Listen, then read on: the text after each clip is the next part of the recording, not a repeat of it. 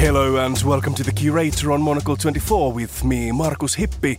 Over the next 60 minutes we'll be bringing you some of the very best interviews and reports from the past week of coverage on Monocle 24, with highlights from our studios here at Midori House and from around the world. This week we meet the first woman to serve in the role of President of the UK Supreme Court, Baroness Hale. It did feel pretty momentous. But you couldn't hear a pin drop in the court. It was absolutely packed, but everybody was listening very, very hard. And the only sound that there was while we were in the room was when I announced that it was the unanimous decision of us all.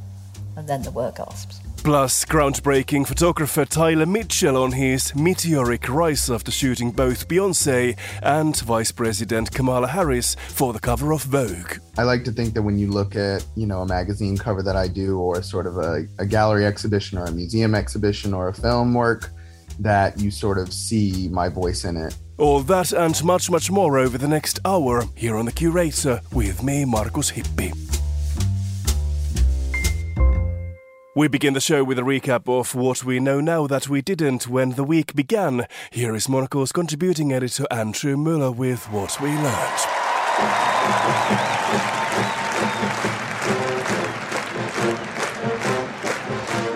We learned this week that the Ohio Bureau of Motor Vehicles does not know enough about the early history of powered flight. The Buckeye State unveiled new license plates declaring Ohio birthplace of aviation, with that slogan depicted on a banner flying behind a representation of Flyer 1, the pioneering aircraft built by Wilbur and Orville Wright, bicycle mechanics of Dayton, Ohio, and stick with us, this is worth it eventually. However, fooled by the fact that Flyer 1 had propellers at the rear and ailerons at the front, Ohio's cartoonist placed the banner not in the right place, but the wrong one. Hey, just getting started. Arguably more amusingly, we learned that this mishap had reignited Ohio's rivalry with North Carolina, vis-a-vis which is the real birthplace of the aeroplane. For while the Wrights were assuredly from Ohio, they first took Flyer 1 airborne in 1903 near Kitty Hawk, North Carolina.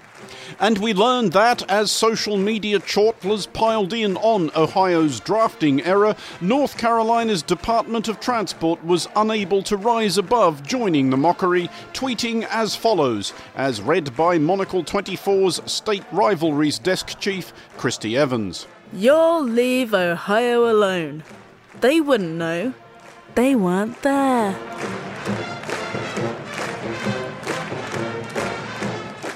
And that is Ohio's official state rock song, Hang On Sloopy by the McCoys, as played by the Ohio State University Marching Band in the background. Some of us do our research. We also learned, and conclusively so, that if people are not enticed by the offer of a free, safe protection against the worst ravages of a potentially fatal disease, they're not going to be enticed by much. Boffins at the National Bureau of Economic Research in the US. Actually, can we have a round of applause for the word boffins? It's a good word, is boffins. Boffins. The friendless Poindexters at the NBER, we learned, have been having a look into vaccine incentives. In various places around the world, these have included, but been by no means limited to, cash, lottery tickets, concert tickets, holiday vouchers, a chance to win a car in a raffle, beer, marijuana, fishing licenses, pickled herring, popcorn, chickens, and in Finland, buckets. Yeah, my bucket's got a hole in it. Here is Monocle 24's bucket desk chief, Markus Hippi, explaining the last of these with all the innate and irrepressible exuberance for which his people are famed. I am from Finland. We are very fond of buckets in Finland. Nothing brings us greater joy than buckets. I'm right now beside myself with delirium merely thinking about my bucket. Anyway, we learned from the NBER's report that none of it makes much difference, so we would appear to have learned a reiteration of the lesson that there is no reasoning with the unreasonable. That said, upon scrutinising the fine print of the NBER's conclusions, we learned that they'd only scrutinised one region in California, where one possibly clinching sweetener had not been offered. Everybody loves buckets. They should promise them buckets. But we learned that opportunities await the vaccine hesitant in the United States, other, of course, than the opportunity for one of those ruinously expensive stays in hospital upon which Americans insist. Ooh. Edgy. Yes, if you are sceptical of evidence and unwilling to act in the public good, you can be a police officer in Florida, where you might one day even feature in a whimsical news review such as this, should you, for example, end up in a freeway chase with a naked drunk on a Segway with a stolen alligator under one arm, which is the kind of thing which does seem to happen in Florida to a perhaps disproportionate extent. Ron DeSantis, governor of the, and finally, state, will even pay you to move there. Our $5,000 bonus, that applies to anyone. I mean, if you're in NYPD and you're not getting the support you need and you're qualified, you come down here, you're going to get a bonus because we've got your back, and it's a way to say thank you. $5,000, you could buy a lot of buckets with that.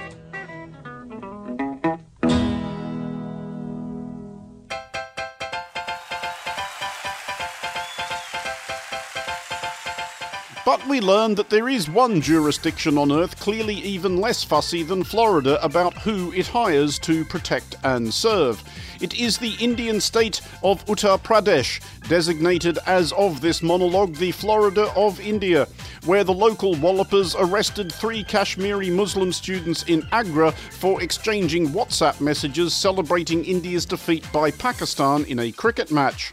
The trio have been charged with promoting enmity and cyber terrorism. Oh, gone, surely gone, yes! Absolutely plumb! There are a few things that all concerned should bear in mind here.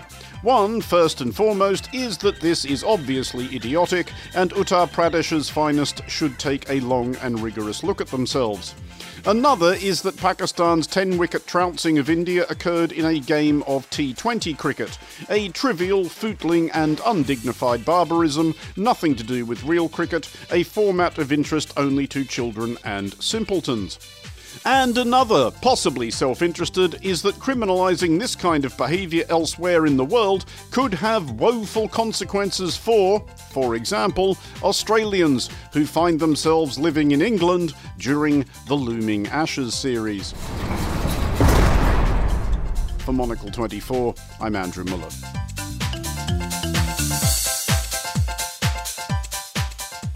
Thanks, Andrew.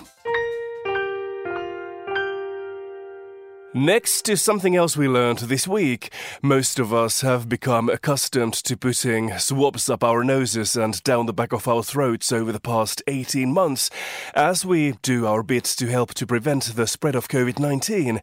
But would we be far better off rubbing the swabs over our smartphones instead?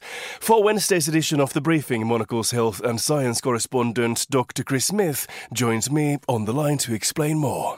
Researcher Rod Young, who's at University College London, published a paper recently in the journal eLife where he actually, while he was in Chile, because that's where he did the study because he was originally based there, he was reasoning, well, when we're doing COVID tests, the test swabs are clinical specimens and they require clinical grade reagents and to be handled in a clinically high grade way. That's very expensive. Is there a better way of doing this that's cheaper but as good? And so he thought, well, since mobile phones spend enormous amounts of time in our hands and also very close to our faces and particularly very close to our mouths and noses where COVID lurks and comes out of, and that's chiefly how it spreads, perhaps what's lurking on your mobile phone would be a good proxy for the infection status of the mobile phone owner. So they did a very basic study. I mean, a pretty large study in the respect they studied lots of people. And they had the gold standard, what we regard as the gold standard. They had the COVID diagnosis from PCR, and they then swabbed the phones and looked to see how often, when a person was COVID positive, so was their phone. And the answer is it's about 80% of the time. So 4/5 of the time, if a person is infectious for coronavirus infection, you can pick it up on their phone. And the critical thing is that a phone is not a clinical specimen. It doesn't require clinical grade reagents, which are identical actually to non-clinical grade reagents. They just have a higher price tag because of the way they're handled and the certification applied to them. And what he's saying is, well, that's actually better than the performance of a lateral flow test. And therefore, perhaps we should add this to our arsenal of testing algorithms, which would be cheap, practical, very sensitive, and mean that we have another way of doing mass screening for coronavirus. Sounds very good. Are there any downsides? Well, obviously, if you don't have a phone, that's not going to help. So I suppose one downside is that. The other downside is it's not perfect, but then no test is. It's going to miss about one case in 5. But then so do lateral flow tests. In inexperienced hands, we think lateral flow tests may miss as many as 1 in 2 positive samples. So therefore, the downsides are more minimal in comparison to what we already have. So this seems like quite a good approach, actually. And would this approach also help to detect other viruses? Well, I did ask him that because we had a conversation about the work, and this is just a starting point. At the moment, it's convenient for using this to detect things like coronavirus that we're wanting to do screening for. But the way in which these samples are collected, the way in which they're processed, admittedly by PCR and therefore in a laboratory, so there is a time delay to getting the results. But certainly you can recover other things from phones as well. And really this builds on an emerging body of research where people are looking at how people use their phones, how they interact with their phones, and therefore what is on your phone. And it really is a cross-section not just of respiratory viral infections, but your entire microbiome, and your microbiome being the fingerprint that's unique to you that it is. You can get quite a lot of information off of a phone about a person, including their health status in general. So it could be extrapolated beyond just coronavirus, yes. Absolutely. So this approach is cheaper, it's easy to do as well, it's much pleasant for everyone. Do you think we might see the end for nasal swabs one day and more smartphone tests then?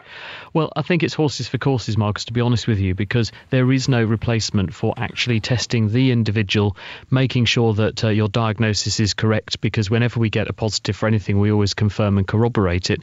There is a slim chance that someone else could have picked up your phone and contaminated it, so if you got a positive off the phone, one would always want to check it. So I don't think this is in any way going to replace the near-nasal biopsy that most of us are enduring when we go and have these COVID tests in any time soon, but it's an additional thing that could be used for useful screening and seems to be reasonably sensitive as a marker for who's got it. That was Monocle's health and science correspondent Dr. Chris Smith speaking to me earlier this week. We also learned this week of the UK government's annual fiscal plans. Monocle's Alexis Self sent this report on the 2021 budget. I call the Chancellor of the Exchequer to make his budget statement.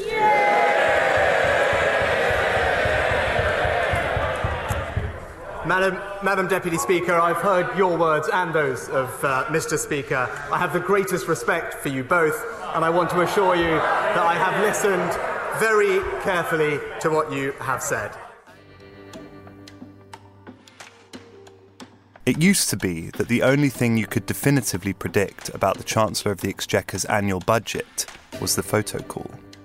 Today, the diminutive incumbent, Rishi Sunak, stood in front of number 11 Downing Street, holding aloft a battered red briefcase in the manner of a little boy on his first day of big school.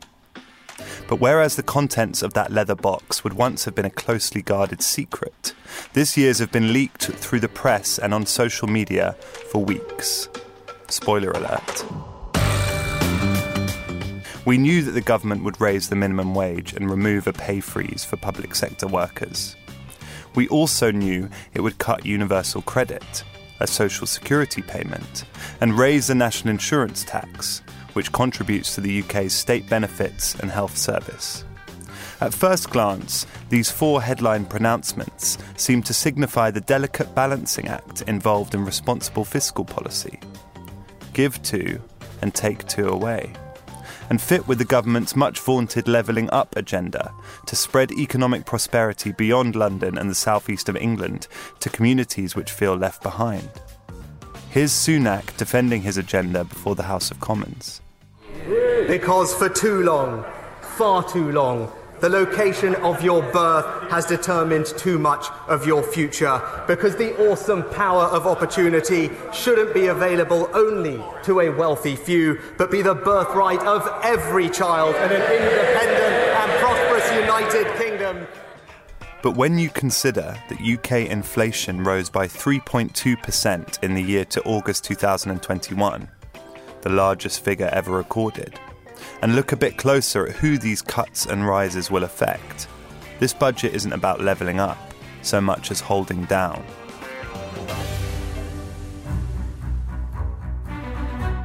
The level of taxation in the UK has been among the lowest in Europe for decades, and Sunak believes that continuing this is the most effective way to encourage growth. But the pandemic caused a gargantuan hit to the public finances. The problem is, as inequality widens and the cost of living increases, those earning the median wage or below now also carry the highest tax burden since the Second World War. At the same time, the top rate of income tax has remained the same, with the government seemingly refusing to countenance a wealth or asset tax. Here's what Shadow Chancellor Rachel Reeves, standing in for Labour leader Keir Starmer, who tested positive for COVID this morning, had to say. And the arrogance after taking £6 billion out of the pockets of some of the poorest people in this country, expecting them to cheer today for £2 billion given to compensate. Absolutely. In the long story of this Parliament, never has a Chancellor asked the British people to pay so much for so little. The combined fortune of UK billionaires has increased by 22% to £597 billion since the start of the coronavirus pandemic. On Monday, a group of 30 British millionaires wrote an open letter to the Chancellor expressing their desire for a tax on the richest 1%, those worth £3.6 million or more, a cohort which includes Sunak, saying it was they who should pay for the COVID recovery, not nurses and teachers. But it's not just the uber-wealthy who seemingly benefited from the pandemic. House prices, already exorbitant in the UK, have increased by 13% since March 2020, making property ownership even more inaccessible for those without assets. For those without assets, read the young. Britain's youth already suffered restricted opportunity, political alienation and economic disadvantage before the pandemic. Their sacrifices over the past year belied their relatively low physical risk from the virus. It wouldn't have been churlish of them to expect a greater reward today, instead of the rise in national insurance which will hit them hardest and benefit them the least. Britain is a greatly divided nation, politically, generationally, and economically. Almost the only thing the government got right during the pandemic was the radical furlough and self-employment support scheme policy. Sunak's refusal to countenance similarly radical proposals in order to redress deep-seated inequalities proves that, like the budget photo call, this government's levelling up agenda is merely a pose. That was our very own Alexis Self for Wednesday's edition of the Monocle Daily. Staying with UK politics now for our next highlight, and it comes from last weekend's edition of Meet the Writers.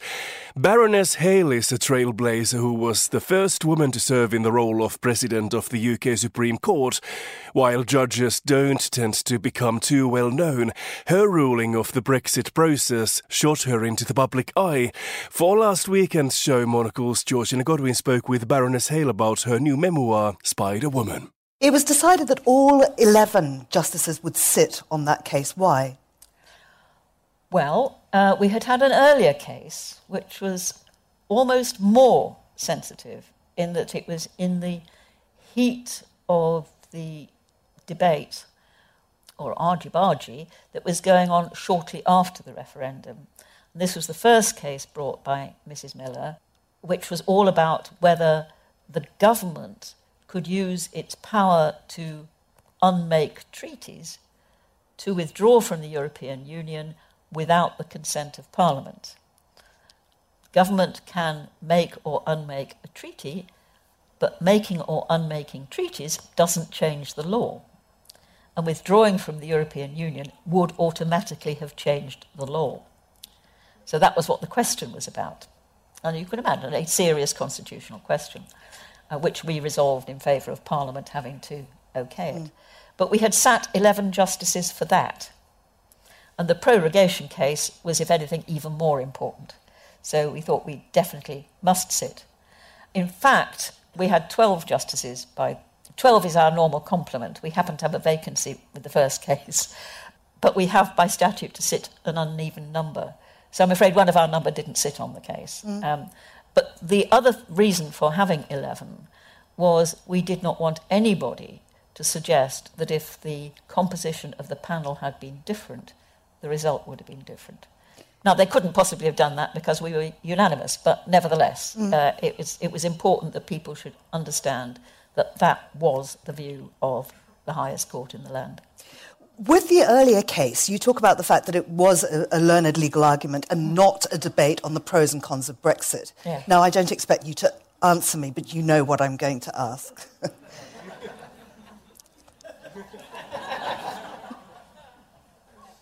You haven't asked. Will you answer? It depends what you're going to ask. Lady Hale, where do you stand on Brexit? Brexit has been done, as I understand it. Yeah. That's where I stand. Thank you. You also write about, and of course, as women we know this, that it's not particularly important what you wear. I mean, would they be commenting on a judge's tie or whatever? But of course... They did. They did.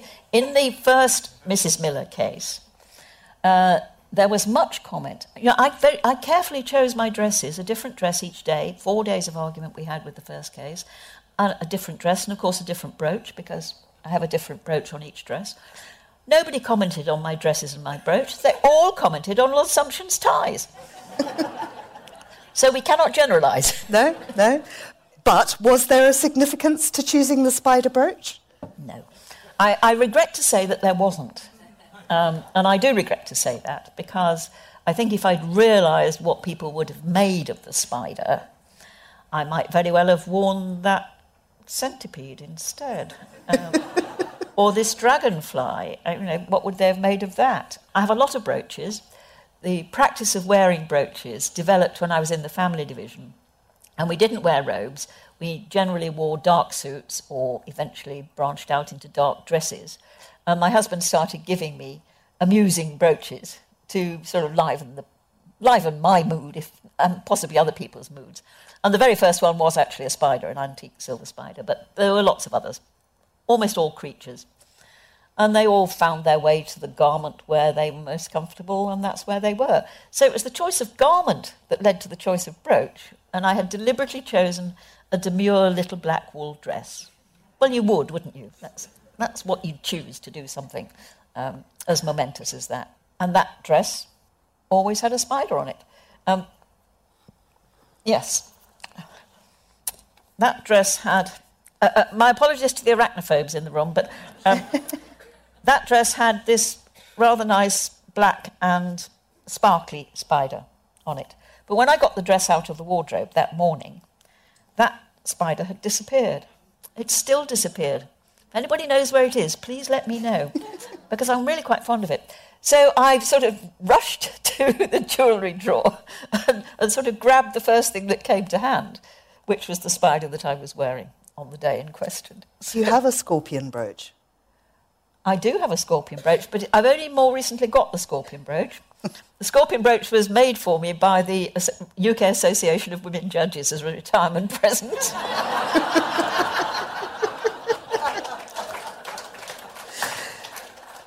How did it feel walking out to make that judgment? Well, of course, it's something that I'd done a lot of. You know, I'd walked into that courtroom to deliver our summary for the general public, which is one of our innovations in the Supreme Court. I'd done that on numerous occasions, but it was not usually to a crowded courtroom. And it was a very crowded courtroom. So I suppose it felt important. It was important. It felt serious. It was serious. My default expression, as you may have noticed, is a smile. And our chief executive said to me as he was about to open the door for us all to process into court, said, "I think, Brenda, it'd be as well not to smile." So if I looked a little stern, that was me trying not to smile. And as I smile to be friendly, I don't smile in triumph or anything like that. I smile to be friendly. But yes, it did feel pretty momentous. But you couldn't hear a pin drop in the court. It was absolutely packed, but everybody was listening very, very hard. And the only sound that there was while we were in the room was when I announced that it was the unanimous decision of us all. And then there were gasps. Baroness Hale in conversation with Georgina Godwin for last weekend's edition of Meet the Writers. Still to come here on The Curator, we take a closer look at the upcoming New York mayoral elections. We sit down with the groundbreaking photographer Tyler Mitchell, and we head to Austria's main cinema hall for a tall story. Stay tuned. UBS has over 900 investment analysts from over 100 different countries. Over 900 of the sharpest minds and freshest thinkers in the world of finance today. To find out how we could help you, contact us at ubs.com.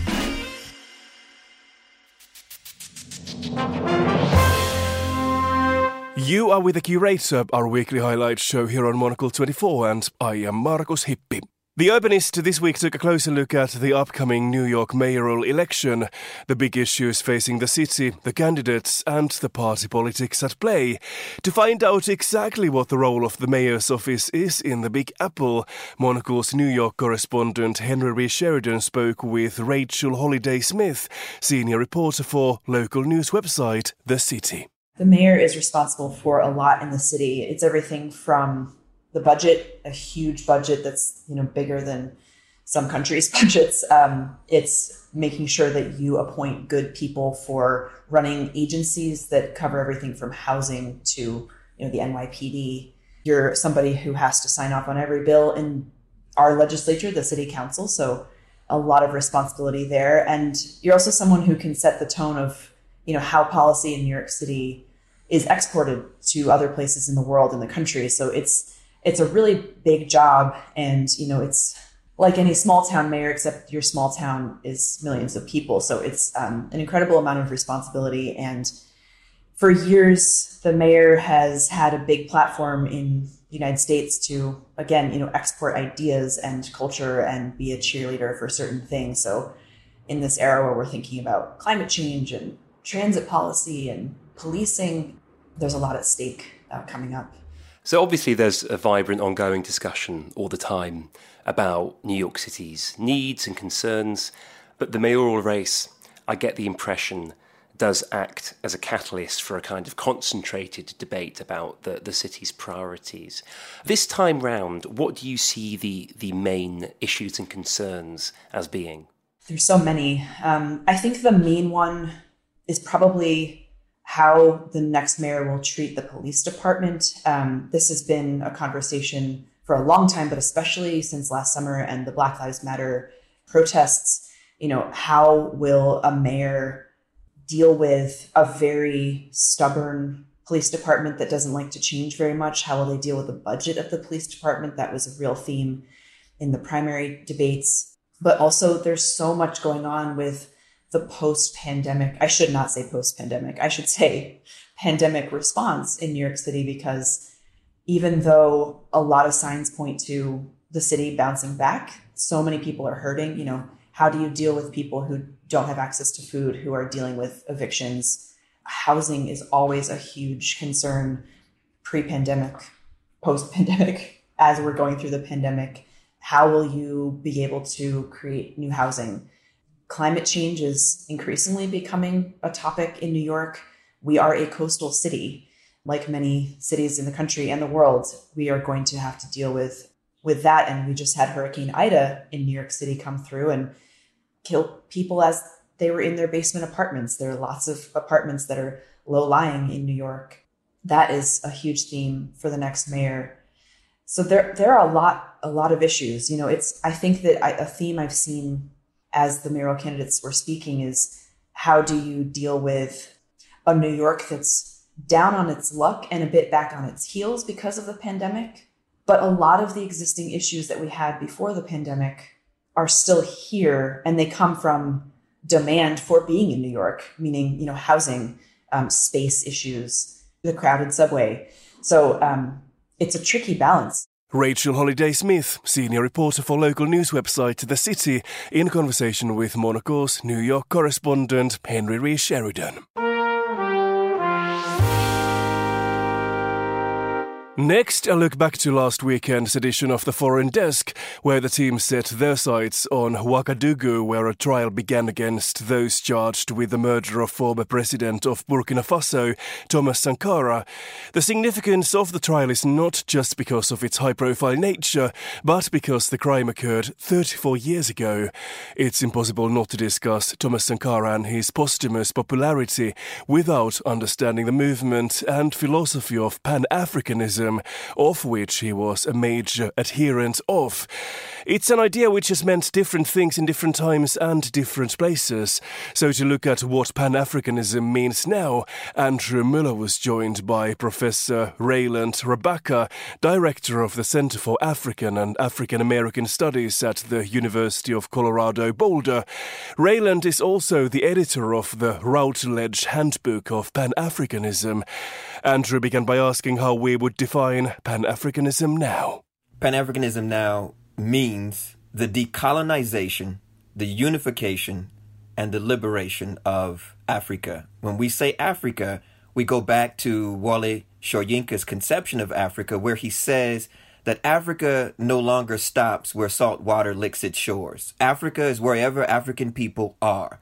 So again, Africa, we have to include the African diaspora. That means those of us who are living outside of the African continent now because of the enslavement of African people, because of colonization. So there are a range of factors that play into why we are conceiving of Africa as something global as opposed to purely continental. Those 55 countries, if you will.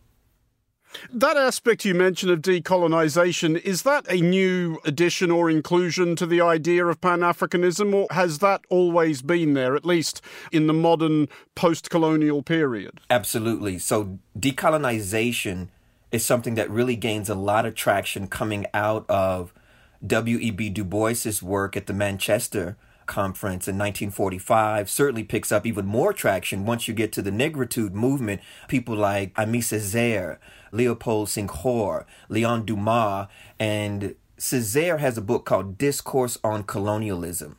And in that book, he talks about this boomerang effect, that some of the racism, the colonialism, this taking capitalism global, those things actually come back to folks that sort of put them out there. It's almost like a karma kind of concept of colonialism. And it's very, very interesting because decolonization says that we actually have to call into question the entire colonial empire and structure before we can ever really unite and liberate African people. I want to come back to that idea of unity, but first of all, to go back to the origins of Pan-Africanism, is there something that you would think of as a recognised founding text or founder of the idea? A lot of people are going to go to the Conference on Africa at the end of the 19th century, if I'm correct, about 1893. Or so. This happened again outside of Africa. So I want to be very clear. The concept of Pan-Africanism starts in the African diaspora. So it does not start on the African continent. It starts in the diaspora. And then you go to someone like Henry Sylvester Williams, Trinidadian lawyer. And then, of course, taking it over from Henry Sylvester Williams would be W.E.B. Du Bois. They had this incredible Pan-African conference in London in 1900. And at that conference, Du Bois issued this address to the world. And in that, he called for the unification of Africa. He called for serious critiques and resistance to colonialism. But even before he did that, Andrew, Du Bois articulated in this essay called The Conservation of Races in 1897, a concept of pan-Negroism. So before we had Pan-Africanism, it started out and they were calling it Pan-Negroism, basically essentially understanding the uniqueness of the African experience as we get ready to go into the 20th century. So a late 19th century concept starts in the African diaspora, and then this idea moves to the continent, particularly with Marcus Garvey's Back to Africa movement. So he's going to really sort of popularize this concept, this Back to Africa movement.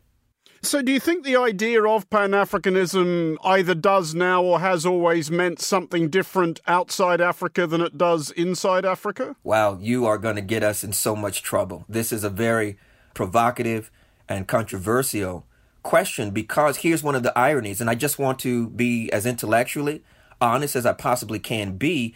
This has been a raging discussion that has haunted the entire history of Pan-Africanism, because again, it's when a lot of the continental African students went to university, a lot of times they would have to go right back to the colonial empire that was colonizing them. So this is Leopold Senghor goes to the Sorbonne, Kwame Nkrumah, as you know, goes to London and then comes here to the United States of America. So the idea, they sort of realized, wow, the African diaspora is valuing the entirety of the continent, where a lot of continental Africans were thinking at that time mostly about their specific country. You see, I can't point to a specific country where I come from. So Du Bois and them claim the entire continent, and that idea is novel, is new, and it can also be used as a political and a cultural tool to help to bring about what we're calling right now the African Renaissance. Is it also fair to assume that there are a great many different versions of Pan-Africanism? Because it seems unlikely that, to cite a number of random examples, Haile Selassie, Jean-Jacques Dessalines, Julius Nyerere and Muammar Gaddafi all had exactly the same idea of it. Oh, there are as many versions of Pan-Africanism as there are jazz music or rock or reggae. So there's lots of different strains of it. I teach it to my students like this. Pan-Africanism, it's like the root, the trunk of a tree, the roots, and the fruits of it are going to be very, very different depending on whether you're in Haiti, depending on whether you're in Grenada with somebody like Maurice Bishop, depending on whether you're in Guinea with somebody like Sekou Touré, depending on whether you're in Harlem, if you're somebody like W.E.B. Du Bois. And then let us bring up all of the Pan-African feminists, right? And Pan-African womanism, the fact that, again, we have some serious critiques of patriarchy. We have some serious critiques of misogyny going on. And so what I tried to do in my work is to bring an intersectional interpretation to Pan-Africanism, saying that no one black person has a monopoly on blackness. This is what the Negritude movement meant by Africanité, the unique humanity, identity, and personality of African people. That means that no one group has a monopoly, not anybody on the continent and not one group in the diaspora either. Only collectively, only together can we sort of articulate 21st century versions of what it means to be African in this world. Professor Aylan Rabaka, Director of the Center for African and African American Studies at the University of Colorado Boulder, speaking to Monocle's Andrew Miller for last weekend's edition of The Foreign Desk. Still to come here on The Curator, we sit down with the groundbreaking photographer Tyler Mitchell, review the hotly anticipated film Dune, and we head to Austria's main cinema hall for a tall story. Stay tuned.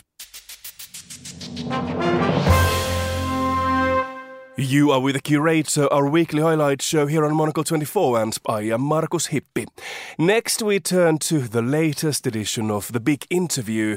For this week's show, the groundbreaking photographer Tyler Mitchell spoke to Monocle's Robert Bound about his meteoric rise after shooting both Beyoncé and Vice President Kamala Harris for the cover of Vogue. Let's take a listen. I like to think, or I like to hope, that all of sort of what I do, whether it's sort of commissioned or personal, is in dialogue with one another. So yeah, sure. I mean, I like to think that when you look at, a magazine cover that I do, or sort of a gallery exhibition or a museum exhibition or a film work, that you sort of see my voice in it. So yeah, I would like to think that they're all in dialogue. Of course, different things have different sort of boundaries, constraints, needs, wants. But yeah, I like to think that it's all sort of under one roof. Yeah, I mean, it seems like that. It seems you've got a signature style, but it seems to sort of evolve for each individual thing that you do. I get the feeling that you have a very good relationship with your subjects, actually. I mean, there's such a lot of warmth, and we can talk about this in a bit. But it feels like you have a good time making these pictures. Am I far wrong?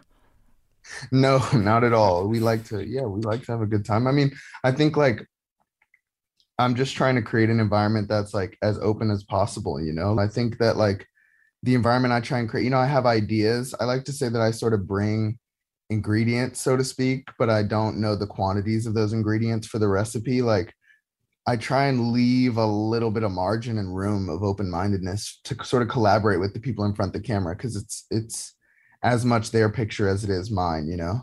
And I'm sort of creating an aesthetic world, but they're, you know, the sitters and the people who I work with to make that are also a part of it. So yeah, I would say like, it's good that comes across. It's good that like when you sort of see, like in a lot of my work, and I Can Make You Feel Good, like the sort of direct gaze into the camera, like the sort of eye contact made is usually a very like inviting sort of eye contact, I hope, where it's sort of it has some sort of potentially enigmatic quality, but it has warmth, like you said. So yeah, I think all of that is what I'm sort of looking for. So like subconsciously, I would say. Yeah. You mentioned there, you know, making an environment in which to take pictures. And that's such an important part of the photographer's arsenal, isn't it? To be able to create that kind of giving, trusting environment. There's kind of an amount of trust involved, isn't there? In allowing someone to take your picture. Is that something... I mean, that's an evolving story, right? But do you have a kind of... You seem to have a lovely way about you, but is that where it sort of starts from? I mean, yeah, that is sort of where it starts from. I think I'm like, it's something to be taken seriously, you know? Like, it's something to just be taken with gravity. Like, I try and maintain that, you know, on everything I do. I don't know if I can like put my finger on what it is, you know, but I think it's also good that like I've been making images for quite some time. So the people, like the sitters, like I show them some of my work and they start to get an idea of like what it is that I do. Or if I ask to do a shoot with them, then they sort of might even have an idea already. And so then they sort of know, and then the relationship starts off with that knowledge, and then it goes from there. I think every photographer sort of has their own approach to this, you know? When I first saw your work a while back was whether you're capturing a world or whether you're creating a world. Because you're not a documentary photographer, but you're still capturing kind of these moments of intimacy, of love, of closeness, of dialogue. Are you stealing something from the world, or are you making something new, I wonder? I think a bit of both. Like the funny thing is, like it sort of walks this line of like documentary and staged. Like for sure, there, like you're saying, there are staged elements, but I sort of like to think that I'm doing both. Because I mean, when you see sort of the scenes depicted in my images, my sitters, so to speak, are sort of playing on a narrative that is real, you know, whether that is sort of flying kites or enjoying sort of interpersonal relationships in a park or an outdoor space. Like all of those moments are sort of, you know, there are moments that happen in real life, and then there are also moments that I've constructed in that particular moment for that photograph. And I think that construction doesn't take away from the sort of reality of the moment. Do you shoot all the time? I mean, you've got a phone in your back pocket, and I'm sure you're making notes, as it were, photographic notes and things you like and things you dig and things that are constructed photographs. Is that how you think of it, that every image is kind of worth its place on your camera roll?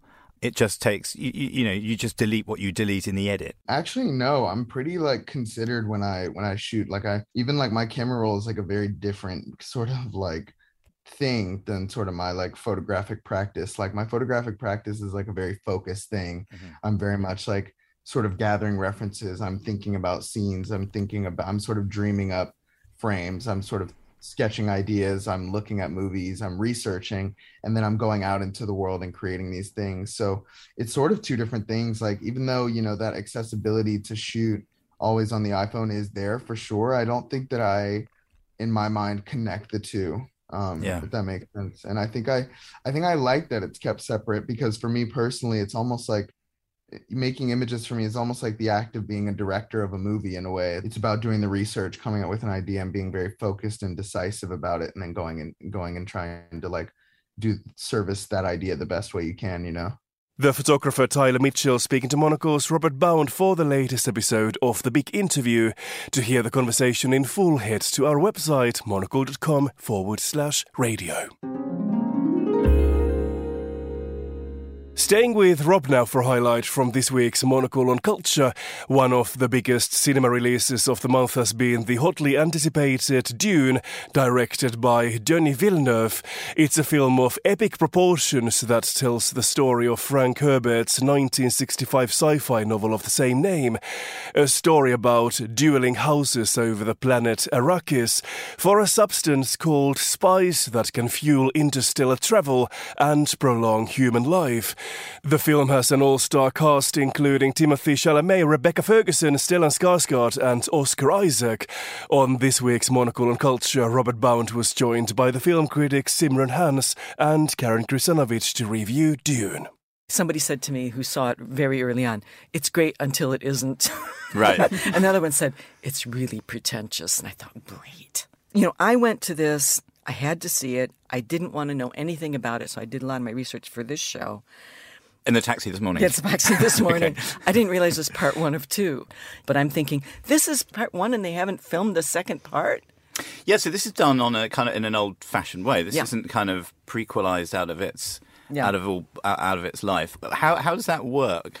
I mean, I guess they're just seeing if anyone likes this one, are they? Is that that's exactly right. Thing? That's exactly right. They're talking to one of the executives, and she was saying, well, we're not going to rely just on box office returns, but it looks as if it's cleared its production budget already globally, and now it needs to make up, because, you know, it's production budget and then again for marketing to make the sequel. So I think, I think it's in. Also, this really isn't a standalone film, I don't think. No, not at all. There were lots of part of the book, by the way. I mean, there were lots of Dunes. I mean, there's Dune, which sold 12 million copies, by the way. So it was it was one of the biggest selling sci-fi novels ever, and all the rest of it, one of the biggest best-selling books ever. But there were lots of bits to it. I think there were kind of 6, maybe, books in the Dune series. So there's plenty to play with. It's very capable of being a kind of Star Wars kind of mad universe like that, which keeps on giving, Karen. It could keep on giving. Yeah, but then you think about Master and Commander. I mean, there's a million of those books, and they made one movie by condensing about 5. Yeah. So bit of a shame. Yeah. That's a quite good film. One thing that they kind of say about Dune, the people who love Dune, other the Dune fans. The people who are sort of really passionate about this series is they kind of, to me, they overstate, although it would be unfair to say overstate because I haven't read the books, but they kind of emphasise how dense the text is and how complex the story is. And I don't doubt that for a second, but what really kind of struck me about this was a sort of stripped back simplicity of both the visual world that Villeneuve creates. It's so kind of clean and immersive and clear in the way that's sort of set up, and just sort of how legible it was, really. It is a long film, and, you know, there are kind of lots of, I guess, complicated politics between the different houses, the House of Atreides and the House of Harkonnen. Good colonialism versus bad colonialism, I guess, if you want to simplify it. But I could understand what was going on. I could locate myself in the film, and I think that is the sign of good storytelling. You're right, and I think that's a great word for it, legibility, right, with the story, which is convoluted and sort of baroque in its telling in the novel, and in David Lynch's film, where you kind of don't quite know what's going on quite a lot of the time. Is this helped by the production design and stuff? Because it's a beautiful looking thing, isn't it? It's a real artifact. The costume design, the set design, the shots. No, completely. As someone says, clean and beautiful. Yeah, completely. Yeah. I mean, Mark Kermode was commenting about how many art directors must have worked on the Sandworms alone. And granted, really, when you see these things being put up, maybe you've got concept artists. You usually have a series of concept artists. You've got art directors. You've got assistant art directors. Then you've got the VFX people. I mean, it's a huge team of people. So you can't make this film without the production design. You really can't. Because H.R. Geiger, who went on to do Alien for Ridley Scott, and sort of created that worked on Jodorowsky's Dune, and that's amazing. And that's sort of, there are a lot of, echoes of, I guess, of that. But this is a more simple looking thing, isn't it? But I have to say that people always go, well, it's not like the book. Well, it's a different medium, number one. Yeah. I mean, you can never get the kind of detail from a book into a film, but the visual shorthand gets as close as you can to that. Yeah, exactly. They're doing two different things. What about Hans Zimmer's soundtrack? We talked in the introduction about a film of epic proportions, not least the Hans Zimmer's soundtrack. Holly and I sat in that IMAX, probably with you, Simran, and that was monstrous. The sound, the music and the sounds of the kind of, it's almost like whale song, isn't it? Yeah, I think like that's another way of conveying the scale, right? The kind of sonorous rumblings of this desert planet. And I just want to go back for a second to, your description, Rob, of the plot and the kind of storytelling is in the original text is Baroque, because I think visually it's kind of brutalist, right? The way that the architecture of the planet is, the sort of concretey beiges and greys, bit Kanye West Yeezy palette, I think. But I think, the sort of that 60s style brutalism is really interesting, given that like the book was written in 65 and it's a futuristic world that looks old. Yeah. And so that gives it this 20,000 years in the future, supposedly, this film. Exactly, but it sort of gives it this timelessness. And I was reading up a little bit about it, and I think I hope I'm not butchering this, but I believe that the future that Dune is set in, we've kind of gone full circle with technology and decided to destroy all of the man-made intelligence and leave that behind. And so I think it's interesting that like the visual world is kind of set in the past, even though it's the future. The film critics Simran Hans and Karen Grisanovich speak into Monocle's Robert Bound for this week's edition of Monocle on Culture. Staying with the silver screen for our final highlight of the show, the Gartenbaukino in Vienna is Austria's main cinema hall. It just underwent a €3.3 million revamp, and with its iconic New York-style marquee and enduring 1960s interiors, it's used for large-scale film premieres and high-profile retrospectives, which have attracted some of the greatest names in Austrian and world cinema, from David Lynch to Martin Scorsese. Monocle's Alexei Korolyov in Vienna brings us this week's Told Story. Meine Damen und Herren, guten Abend. Liebe Freunde, liebe Freundinnen, Gäste, Kollegen. You can also stop holding the applause. The Ennial Biennale Film Festival opened last week with a gala night at the Gartenbaukino, its home and headquarters for nearly 50 years. Both are incredibly important to Vienna. The festival, because it brings a bit of internationalism to a city that is still a little too parochial compared to other European capitals. The cinema, because it's an institution, and it stands for a cinema culture that has pretty much died out ever since, that was left to die, literally left to die. The Gartenbaukino, or simply Gartenbau, was opened in 1960, at a time when dozens of cinemas were being built across Vienna to cater for a growing demand for entertainment. It was a big favorite pastime in the early 1950s, and there were like 230 cinemas in Vienna in operation, and there's very few of them still kept like they were. Tom Koch is a graphic designer and historian. His latest book, Mid-Century Vienna, shines a light on the largely neglected architecture of their period. The Gartenbaukino is a completely different story because it was designed by an architect, Robert Kotas, who was famous for Viennese cinemas. He built or remodeled around 40 cinemas in Vienna at this time. And he was a cinema fan, a movie fan, but also a very technical person. He was very interested in all the technical innovations. So he combined this attempt to create a movie experience when you enter the cinema, which can be experienced when you go to Gartenbaukino with the foyer, and then you go down and you come to another room before you enter the actual cinema.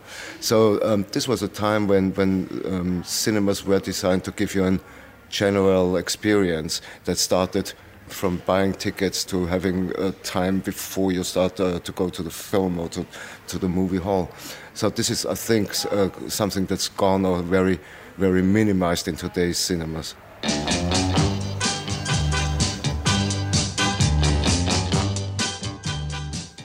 The Gartenbau was always intended as Austria's main cinema, the site of grand premieres and a showcase of the best of film technology and interior design.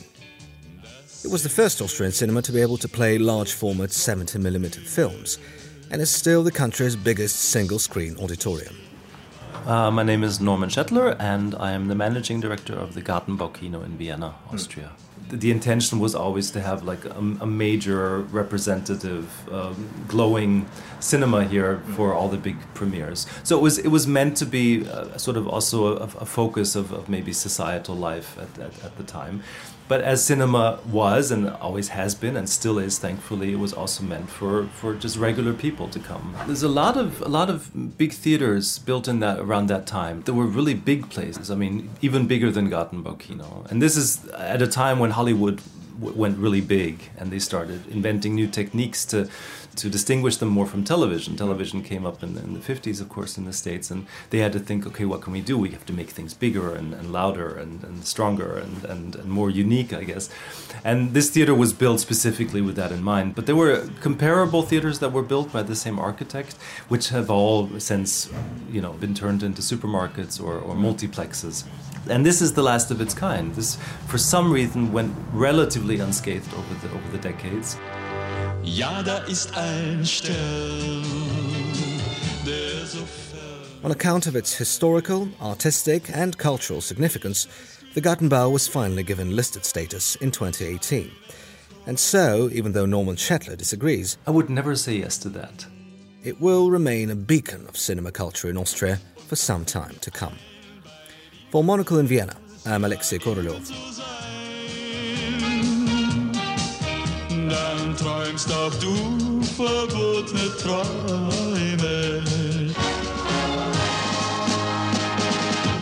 Monocle's Alexei Korolev in Vienna there. And that's all we've got time for on this week's edition of The Curator. The show was produced by Sam Impey and presented by me, Markus Hippi. Join us again next week to hear some of the very best of the programs here on Monocle 24, and thanks for listening.